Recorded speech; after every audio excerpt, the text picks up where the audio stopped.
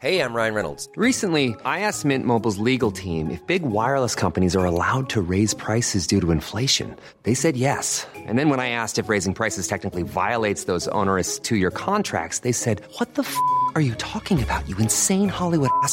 So to recap, we're cutting the price of Mint Unlimited from $30 a month to just $15 a month. Give it a try at mintmobile.com/switch. $45 up front for 3 months plus taxes and fees. Promo rate for new customers for limited time. Unlimited more than 40 gigabytes per month. Slows full terms at mintmobile.com.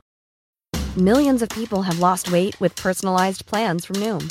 Like Evan, who can't stand salads and still lost 50 pounds. Salads generally for most people are the easy button, right? For me, that wasn't an option. I never really was a salad guy. That's just not who I am. But Noom worked for me. Get your personalized plan today at Noom.com. Real Noom user compensated to provide their story. In 4 weeks, the typical Noom user can expect to lose 1 to 2 pounds per week. Individual results may vary. Welcome to Face to Face. This is a show about change and what's next.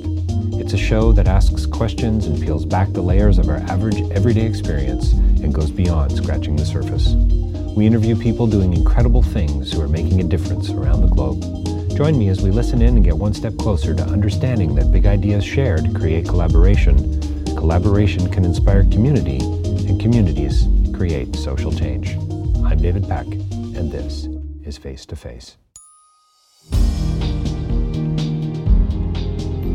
Well, welcome to Face, and thanks for listening. My next guest is Tracey Deer, and she's here to talk about her new award-winning film, Beans. It's in theaters right now, soon to be on video on demand. It's winning awards and doing a crazy festival tour as well. And I was so thrilled that Tracey had the time to sit down and chat with me about the film and about so many other things. This film Beans is a part of Canadian history. But what's so interesting for me about this, and many things are, but it has a universal story to tell. And Tracey talks about this idea of healing through storytelling. And so it's about the Oka crisis that occurred in Canada in the early 90s.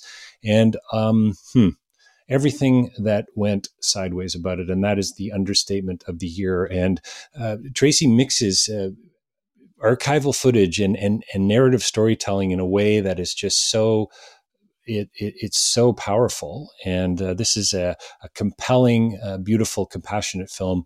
I learned a ton. And had a great time chatting with Tracey about so many things.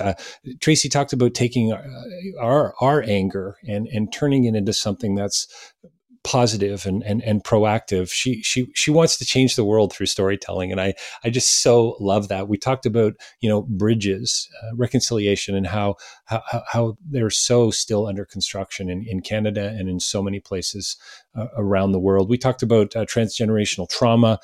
We talked about coming of age and how this story Beans is quite autobiographical for Tracey. And I think the thing that I think excites me the most about this film is that it's really about not just sitting down and watching, but more importantly, it's about listening. And Tracey and I talk about that as well. And I'm not going to say much more, but you definitely do want to see the film. And I really hope you take the time to listen to the interview now.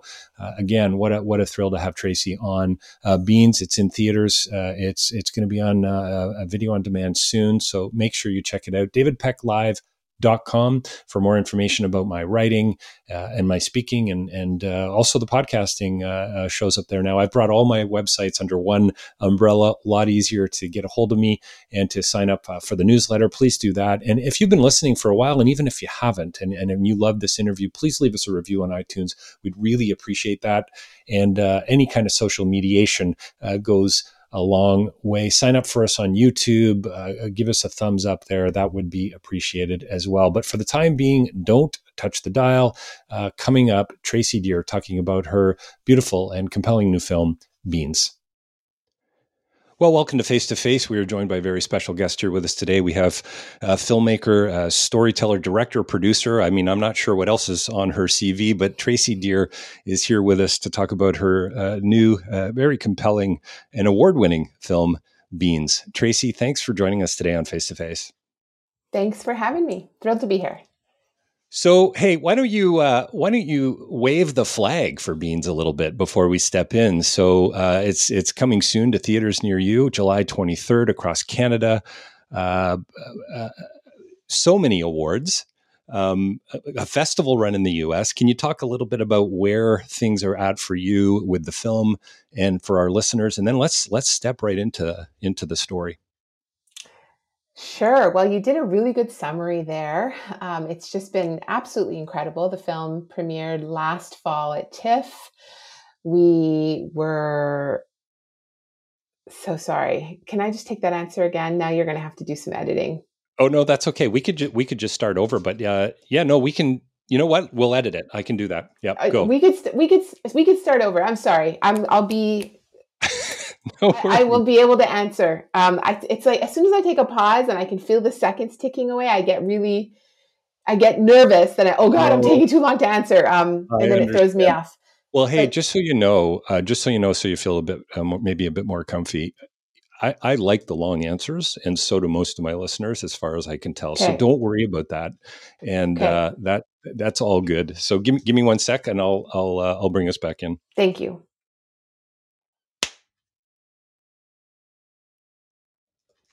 Well, welcome to Face to Face. We're joined by a very special guest here with us today. We have Tracey Deer to talk about a whole lot of things, I think, but most importantly, to talk about her beautiful and compelling new film, Beans. Tracey, thanks for joining me today on Face to Face. Thank you for having me. I'm thrilled to be here. Yeah, real pleasure to have you on, and this is a part of Canadian history that I think has a story to tell to the world, really, about so many things. And I've seen it referenced as a coming of age story and an empathy bomb, and I can't wait to get into some of those things with you. You're a director, you're a filmmaker, you're a writer, producer. I'm sure you've got a whole lot of other bullet points on your CV too. But I would love for you just to tell the audience, my listeners, about this run you've had with Beans. I mean, so many awards. Yeah, a festival run in the U.S., released across Canada, July 23rd. Tell us a little bit about how crazy this has all been, I would imagine, in a pretty amazing way. It has been amazing, and I'll tell you what else is amazing: empathy bomb. That is the first time I've heard that phrase associated with my film, and I love it. Oh, that's awesome. I hope that that is the experience people get when they watch it. I think it's many things, but ultimately that is what I'm seeking to do is build bridges and build empathy. It's been absolutely incredible. So the film premiered last fall at TIFF, and it was received so generously by critics. We were honored with a number of awards at TIFF. We ended up playing at many festivals across the country. We won other awards at these festivals. We won Audience Choice Awards, which really make me so happy. I mean, the audience, those are the people I'm trying to reach. I mean, don't get me wrong. I love the critics. Yeah, of course. I love the festivals. I love them. But really, I want to change the world through storytelling. And so the way you do that is to get into the hearts and minds of everyday people who give you that hour and a half or that 2 hours to sit down and go on a journey with what you've created. So the Audience Choice Awards have been amazing, and they've really been rolling in. Just recently, we won Best Picture at the Canadian Screen Awards, which is an incredible honor. I also won Best First Feature award there as well. We won a Crystal Bear at the Berlinale, which was just incredible. Are you going to have a shelf big enough to keep all these awards on? I might have to extend it a little bit. Yeah, I mean, over the 20 years of my career so far, it's been wonderful to have been honored with awards for my other work, and it's actually. So I have an office and in my home in the basement, and it's very bright and cheerful. I need all of that in order to create. But right in front of my desk is the ledge where the window is, and that's where all of these awards are lined up. And it's I can look up from my desk and I can look at them and just remember the journey for each film, each project, and the recognition, it means a lot. It means a lot. And it helps me. It really does help me. When I was 12 years old, that's also when I lived through the Oka crisis, but I was 12 years old when I decided I wanted to be a filmmaker. And for the longest time, it really felt like an impossible dream. But I also come from a community where you don't tell us what to do, and we don't put up with no.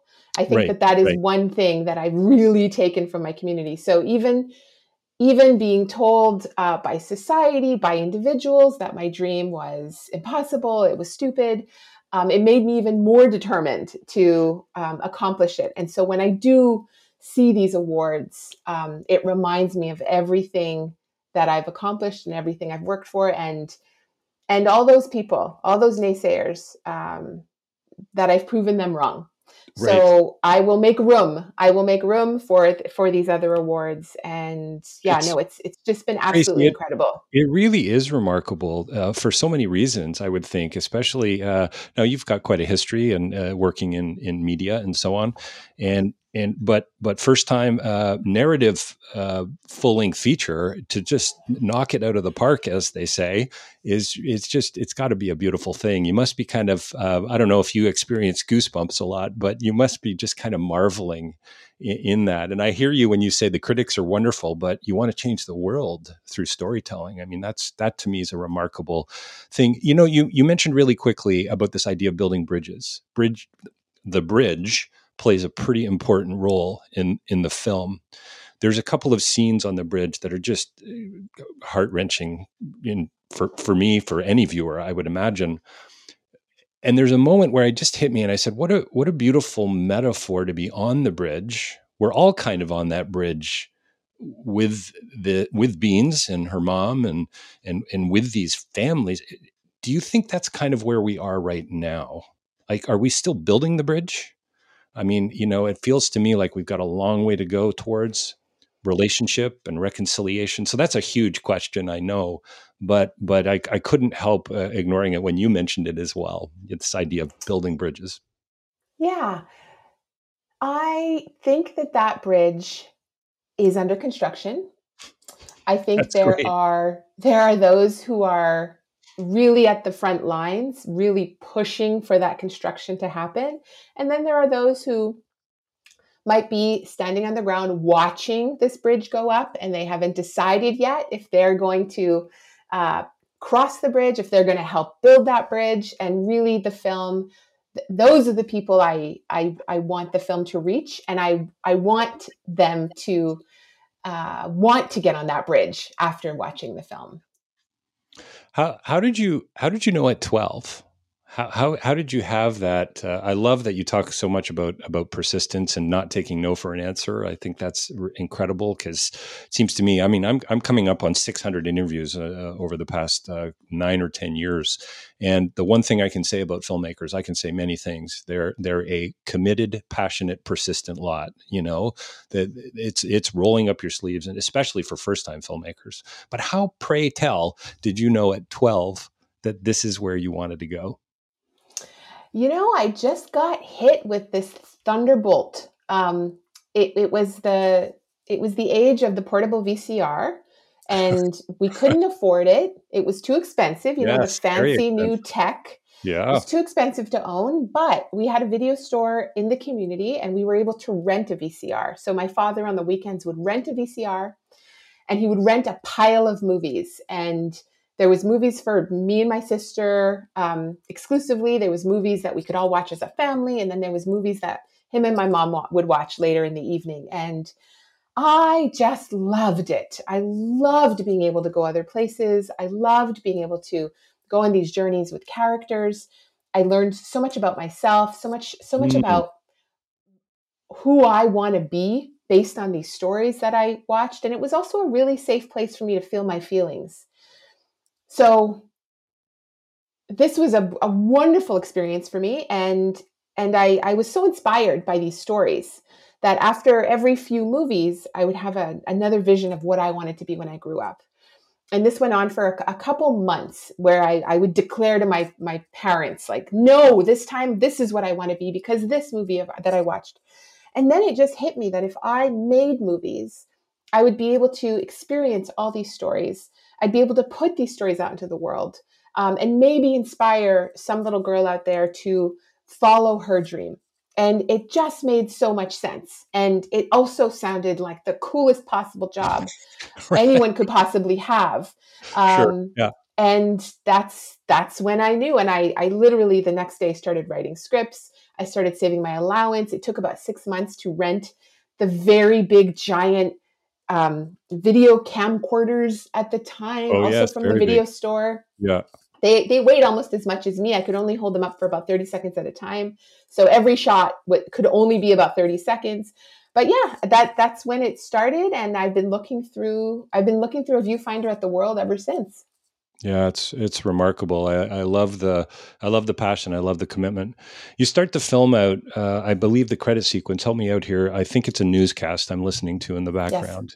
Yes. I love the way you introduce archival footage, and it's really I don't know if you'd call it a character, but it's such an important part and piece of the film that to sort of dance between documentary and narrative, and yet that was the news on at the time. Was that really a really conscious decision for you? I mean, I guess the question really is, how come you didn't make a documentary instead of a narrative film? Maybe that's the question that kind of might help to answer a few of those others that are connected.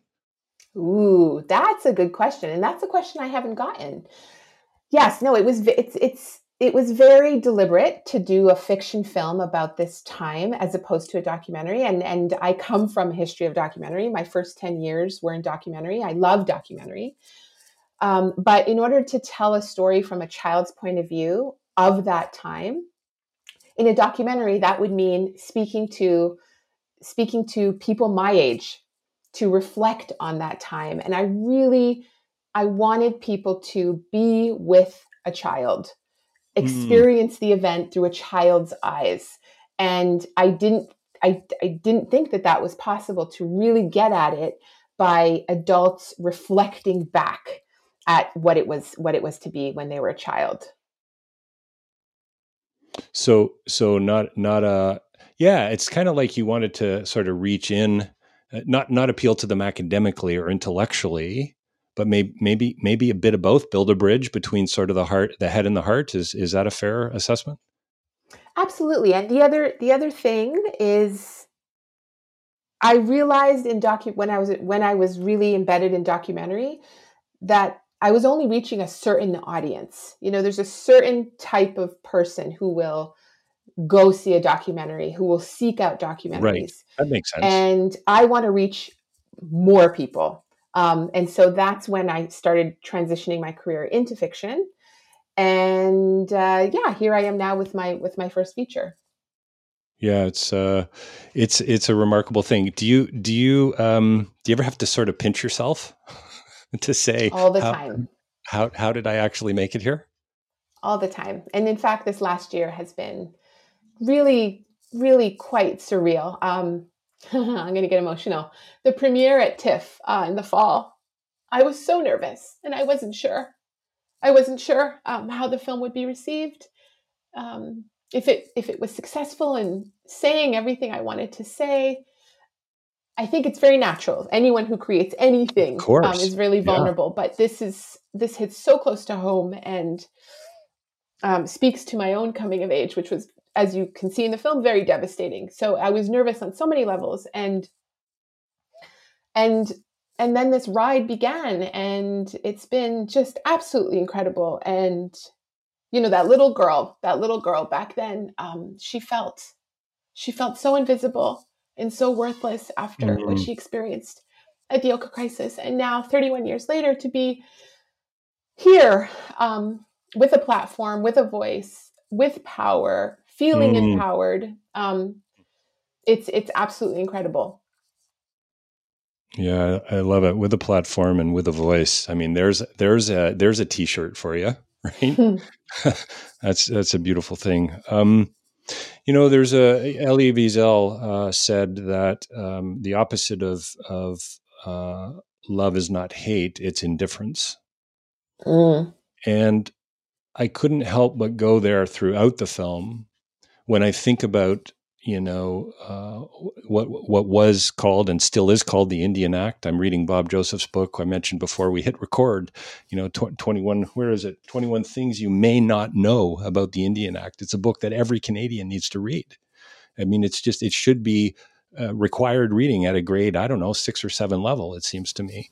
But the indifference of the golf balls that girls were collecting in the burial ground, in the graveyard, I just went, really? Are you kidding me? I mean, it's proximity. Obviously, it makes sense practically, but the metaphor of that, of wow, it's really astounding how little we cared. Mm. Are you hopeful? I mean, maybe this is a question for when we wrap up and we're not there yet, but are you hopeful that we're getting beyond that? You said some people are still looking at the bridge that's being built and so on. Are we in a better place today than we were a few years ago, or do we still have so much work to do? We still have so much work to do. And here's why. The events that you're going to see take place in the movie, yes, they're historical. They happened 31 years ago. But these types of events and this type of hatred, this type of indifference is still happening across the country towards Indigenous people, towards Indigenous communities. So it's a historical film that actually is still incredibly current. And it infuriates me that it's still so incredibly current. It makes me really sad. But I am hopeful. In my 25 years of adult life, let's say, I have seen growth. And I am surrounded by incredible allies who are helping me, who are uplifting me, and I see the action they are taking in their own way, in their own world. And I've met so many people who want to do something, right, but don't know. They're kind of paralyzed by not knowing. And so I'm in their life. They reach out. They say, "What can I do?" Or here, the other thing is like, "Here's my idea. This is how I'll help." And the answer to that is, we're done with your ideas on how to help. It's time to listen. We can tell you how to help and then go do. It's really more now about listening. And I feel like a lot more listening is happening. I am very hopeful that bridge is going to continue to be constructed. I think there's a lot of people working very hard on constructing that bridge. I have to be hopeful every single day because if I'm not, the opposite of just looking at how much there is to do, it's too much. It's too heavy. So I do hang on to hope. I believe in people. And it needs to get better, but there's still so much work to do. So it's easy to point to victories, and there's articles that are written, or there's a newscaster that will focus on some great thing that happened. It's got to be way bigger than an article, than a blip. This has to be societal change, and we're certainly not there yet. Yeah, and I think I think this is what's so beautiful about you telling this story narratively as opposed to a documentary. Alanni Sabamsawin, I've had the pleasure of interviewing her a couple of times as a result of being connected to TIFF and just seeing, she still is reduced to tears in conversation. The passion, the commitment. How many movies has she made? Is it 60? I think it's getting pretty darn close to that. So obviously this is about rolling our sleeves up in a significant way and sticking to it and not being overwhelmed. I've been working, as my listeners will know, in international development for years, Tracy. And how do you end extreme poverty? Well, that's a pretty big question. Or how do you deal with water and sanitation issues? And so, well, you step in somewhere. And I love what you said about listening. So often we don't take the time just to step back and listen to what might be next, and to step in and to read, 21 things you may not know about the Indian Act, to read people like that, to start changing the narrative. So again, congratulations on the film, and thanks for telling this story in such a beautiful and a compelling way. How autobiographical really is the film for you? I mean, what was going on in your mind at 12 years old? Clearly you became a filmmaker in that 1 year. I'd love to hear a little bit more about how that played into the film. Yeah. So her emotional through line, her coming of age journey, and all the roller coaster of feelings that she goes through, that is pulled directly from my own coming of age. Some of the events that she experiences, I experienced. So some of them are recreated directly from my memory. But I was not at all of the events that you see in the film. All of the events did happen. These are all historical events that did happen. So there's no making up any of that ugliness. That all happened. But I wasn't at every single one. But I was affected by all of that. You don't have to experience a race riot to feel the repercussions of a race riot. And so emotionally, everything she goes through is exactly what my coming of age looked like. Yeah, it's remarkable. I mean, I think any great piece of art is got to be to some degree autobiographical, whether it's a poem or a painted piece or whatever the case might be.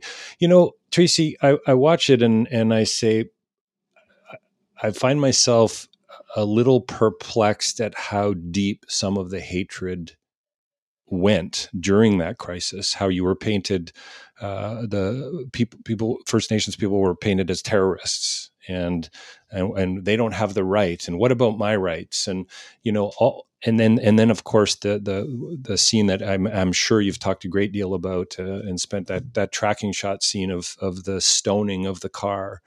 I mean, I don't want to believe that. Like, do you know what I mean? Like, I just go, come on, did it really get that bad? And that, I mean, that's a whole other level, it seems to me, of just, oh, wow, this is an inconvenience, right? And then, of course, the army is called in, and it's just the escalation of it all is just astounding. I don't know, crazy question. How do we get beyond that kind of hatred? Love to know what you think about that. Goodness, I wish I knew the easy answer of how we can let that go. One of the things that I did want to show in the film is how it's infectious. It's a bit of a disease. So Beans experiences it. She experiences hatred, and it grows in her. That is exactly what happened to me. I was in that car with those rocks, and that was the moment that I learned to hate, and it was all consuming. I didn't have anyone. I didn't have a space to lash out, and so all that hatred lived inside me, and it was self-destructive. So I think those are the two ways that this disease of hatred destroys our families. It destroys people. It destroys society. Is you either hold on to it and it tears you apart and you become self-destructive, or you lash out and spread it to the next person. And so you see Beans go on this journey of, it's given to her. She doesn't know what to do with it. And then so I don't want to give too much away in case any of your listeners haven't seen the movie yet, but she then acts out in hatred and with violence. And then the question is her victim or her victim's family. Then what do they do? How do they feel? And it just keeps going. So I do think, first and foremost, we need to be strong enough to stop that cycle. So when it happens, we need to find our way to forgiveness. We need to find our way out of that anger and that rage and that desire for vengeance. I totally get it. I still have such a hard time watching that scene. And I Mm. wrote it, I lived it, I wrote it, I shot it, I edited it. We had Wow. to, I've watched it 1,000 times and it is still crystal clear in my memory. And it still guts me. It still brings me back to that helpless feeling. And it brings up the anger, but what do I do with that anger? What do we do with our anger? How do we become proactive? How do we use that anger to guide us for good instead of spreading it? That, I think, is the number one thing we all need to get better at doing across the board. I love and we it. need to teach our children how to do that. And we need to pass it on. Yeah. We need to pass it on. Anger guiding us for good is great. That's got to be the title of a book somebody's going to write soon. Let's hope so. I couldn't help but think about trauma. I've done a fair bit of work in Cambodia over the years. This idea of trauma and PTSD, even though it is a sort of a Western notion, there's no question that people are suffering from trauma-related mental health issues and physiological issues and so on. You talked about hatred being a disease. When you relive that scene, were you thinking at all about that history of hatred, I guess you could say, the passing on of it, the transgenerational like nature of it? Does that make sense? I mean, this is why it's so important, it seems to me, for us to be moving towards relationship and community and reconciliation. Anyway, another huge question, Tracy. I'm sorry. Absolutely. That is exactly, that's the underlying theme, I feel, of the entire movie. And you see Beans and you see her family find their way through it. Right. Again, don't want to give too much away. Yes. But I'm all about finding your way to the light through, like, getting out of the dark, and finding your way to the light, even when you've been victimized. There is a path forward, and your trauma, I don't know that it'll ever leave you, but it doesn't have to define you, and it doesn't have to guide your actions. And I think my whole life has been a journey to do exactly that. And I haven't always been successful, but I'm working on it. I'm working very hard to heal and to not let that specific terrible summer pull me down. If I let it pull me down, if I let it define who I am, then hatred wins, and we can't let it win. Have you found, and I think this is a bigger question just about trauma and these types of issues in general, but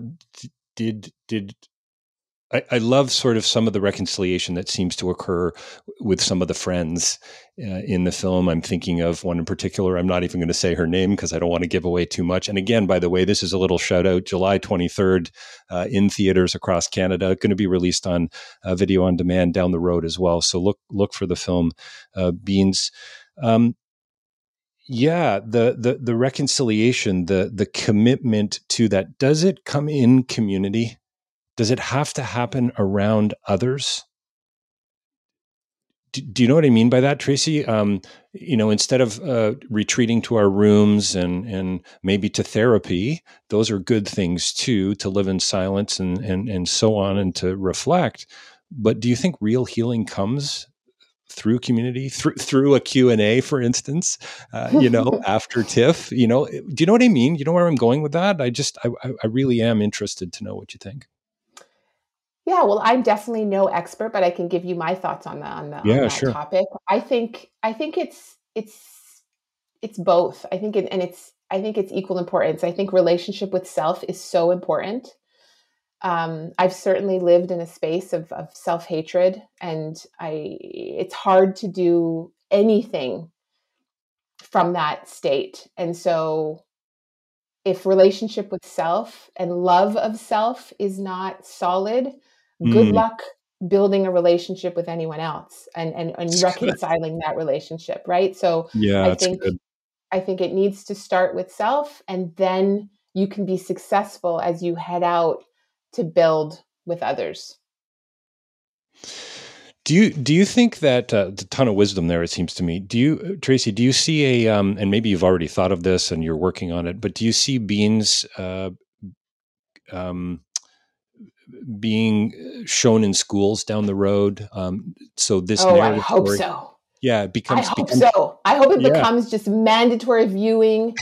Maybe it's grade 9, grade 10. I mean, there's some heavy themes in there. Sure, and of course. For the longest time, I really didn't think of the film as a film for children. I really thought of it as a film for adults. Sure. But the more and more I've thought about it, but also young people are seeing the movie, the more I realized, this is something I lived through at 12. These are themes and issues and circumstance that our children are living through. So it very much speaks to the reality. So I do hope that it is shown in schools. What grade, I am not sure, but right. I do hope it becomes mandatory viewing. I'd love it if, all of our politicians have to see it. That's awesome. Yeah. That is a big dream. Yeah. When is the public political showing in Rideau Hall going to be happening? I want to be there for that event. Me too. Yeah, that's awesome. I love your thinking. Yeah, maybe there is, and hopefully somebody's listening who can maybe help to make this reality. But the impact campaign that could go alongside of Beans, to me. I mean, you know what? You've already created an impact campaign. I mean, the whole splash and ripple effect of telling this story of the way, the conscious, intentional decision of adding real footage with a narrative story. I think it's really strong. It's super, super compelling. I can't believe that we're going to have to wrap up here in a minute or two. And I always say it's the one of the negatives of doing a podcast that's rooted in conversation. They kind of never end, right? There's always, especially the good ones, Tracy. There's always another question. Near the end of the film, you talk. Somebody in the film talks about no race, just the human race. There's this what I call the montage of solidarity. That's sort of what I saw, and dialogue and honesty and transparency. I mean, wow. For me, that the way forward? Is that the way to build that bridge that some people are still standing under? That is exactly what I was going for with that archival pillar. That is nice. That is the road forward. If anyone is not sure, that's what it looks like. Yeah, it's so good. Well, you know what, Tracy? Maybe that the what did you call it? The pillar of solidarity. Is that what you just called it? The archival pillar. That's beautiful. Well, listen, what a pleasure talking today. I'm a little annoyed that this isn't a 90-minute podcast, but perhaps someday. Next time we can do a part 2. Look forward to meeting you face to face. Maybe at a film festival in the not so distant future.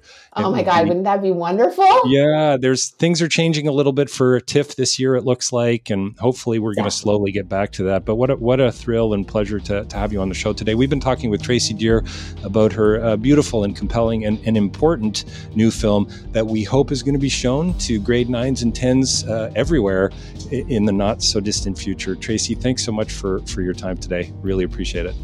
Thank you. So there you have it, my interview with Tracy Deer talking about her beautiful new film, Beans. We covered a lot of ground, and as usual, I felt like we just got out of the gate after, probably close to 40 minutes talking about the film, but so much more. I trust you enjoyed the interview, and if you did, please leave us a review on iTunes, give us a thumbs up on YouTube, subscribe to the channel there. We'd appreciate that. You can also sign up for the newsletter, davidpecklive.com. You'll see the podcasting tab, or facetofacelive.ca will get you there as well. And I just can't tell you how thrilled I was to have Tracy on talking about the film, but about, like I said, about all these issues, changing the world through storytelling. And, can you change the world through a conversation? I don't know. I'll let you decide that. But I sure believe in the power of relationships and building community. And I think conversations are a good place to start. And it is about empathy, and it is about listening. And I hope that you enjoyed listening in here today. DavidPeckLive.com for more information about the work I'm doing, FaceToFaceLive.ca for the podcast. Hope you enjoyed today's episode, and thanks for listening.